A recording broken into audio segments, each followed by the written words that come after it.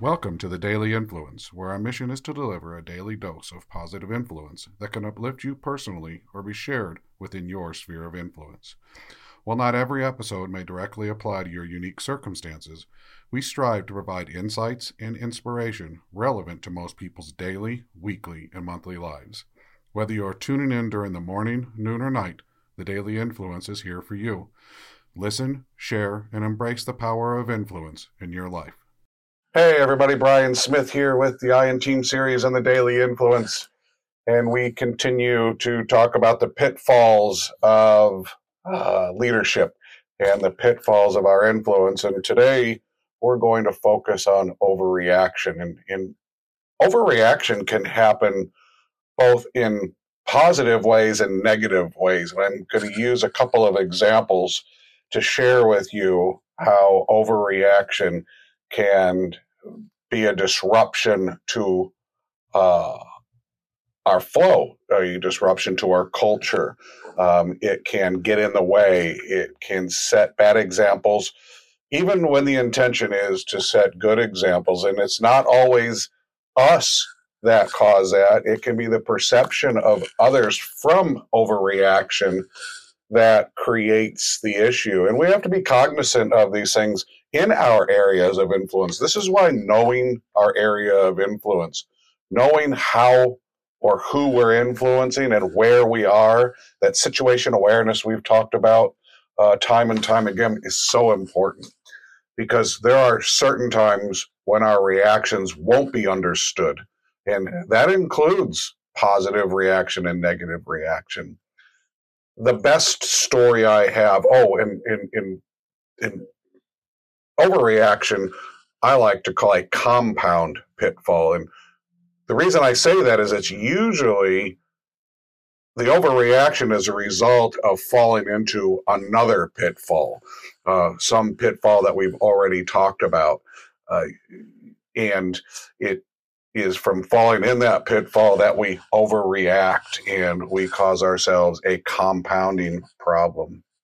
One of the examples that I like to talk about is a client we had that was amazingly insecure about his competition. And he was so insecure that he would bristle at anybody who even had a conversation with somebody from the competition. Whenever he saw that communication that looked friendly between somebody in his area of influence that he had some control over and in their area of influence with the competition, he thought somebody was doing something nefarious. They were talking about his company. They were trying to steal something from him, his customer, or maybe one of his product lines. But it really manifested itself once when we were out at a business event, and his top salesperson, who had been with him for a while, and the top salesperson knew how insecure this person was. Yet this top salesperson ran into an old friend, and that old friend happened to work for our client's competitor. And they had started having a conversation, and our client, the owner, saw this and was amazingly angry. And he was put off when he saw them start talking. He just kept getting madder and madder and madder the longer that these two talked to each other. So much, in fact, he made a public spectacle of himself and yelled at his salesperson in public and kind of berated him in public about talking to the competition, talking to the enemy. How dare you do that in front of me? It was just on and on and on, to the point where that person quit. He lost his best salesman. It turns out that they had been, the salesman and this other person they were talking to had been friends for quite a long time, and actually childhood friends. And we're just catching up. And it was a very negative overreaction on the part of our client. It was also an overreaction on the salesperson. Knowing that his leader, the owner of his company, was this way, he probably could have handled it a different way. But the overreaction just began to compound. They had words, they quit. The quit led to more words that just kept digging this pitfall, this hole that created this chasm between these two that was eventually irreconcilable. That salesperson went to work for the competition eventually, so it ended up not being good for our client. If you find yourself in an emotional situation where you think that you're going to overreact, walk away. Find somebody that you can talk to talk out the overreaction, to bleed off that emotion and that anger. Find a place where you can discuss in context what it is that you're angry about, and see if you can't find out if what you think, what your perception is reality, or is it fueled by something different? Is it fueled by the emotion? Is it fueled by a false perception? When we do that, when we slow down and get back into and have situation awareness and begin to understand the context with which we find ourselves being angry, we provide ourselves an opportunity to get on our heels, to sit back and learn better about a situation and not overreact, not create more problems for ourselves, not put ourselves in situations that create chaos and disruption that could be amazingly disruptive to our future or to our current situation. And this can go on the positive side also. I share in our work that Renee, my wife, is an amazingly positive person, always positive, probably one of the most positive people I've ever known. I'm not a negative person, but she's my balance to my lack of enthusiasm. And when I mean she's positive, I mean she's enthusiastically positive.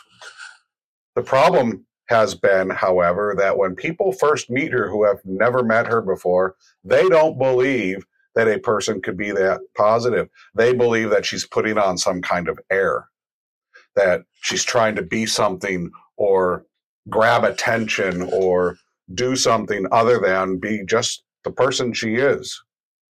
And it has caused issues. People have not accepted her at face value for this positive, bubbly person that she is. They believe that she is not like that she's not genuine when in fact she is. And once they get to know her, you'll even have people say, wow, I never knew what to take from Renee at first. I didn't think it could be real. And we get that kind of comment often. And it creates a chasm between her and people who maybe could be friends. I am sure throughout our life that there have been people who have shied away or backed away because of her positivity, that have said that can't be real, so I don't want to get involved or get close. And it's sad because she's an amazing person and she's an amazing friend and she's been an amazing partner for me. And I'm glad I didn't do that when I first met her, because she was just like that all the way back in 1990 when I met her. It's really important that we understand if we have overreaction, if you find yourself overreacting, own up to it as quickly as you can. Be transparent about, hey, I'm emotional. Hey, I've carried this a long time and this is why I acted that way. If you can apologize and get past it, things will get much, much better and the disruption will be less impactful and less influential in your life. Remember that when you are overreacting, you can cause fear or anxiety in others. And maybe that was your intention because you're trying to have some kind of influence. You want somebody to listen to you, but find a better way than overreaction. Find a better way to communicate openly and positively about the things that may be driving you to feel like you have to overreact. And again, be transparent. These pitfalls are the things that get in the way of us having a positive influence in our specific areas of influence. So recognize them, use that recognition to help positively influence yourself for positive change and be the best leader that you can. Look forward to talking to you tomorrow about more about pitfalls, and I hope you have an amazing day.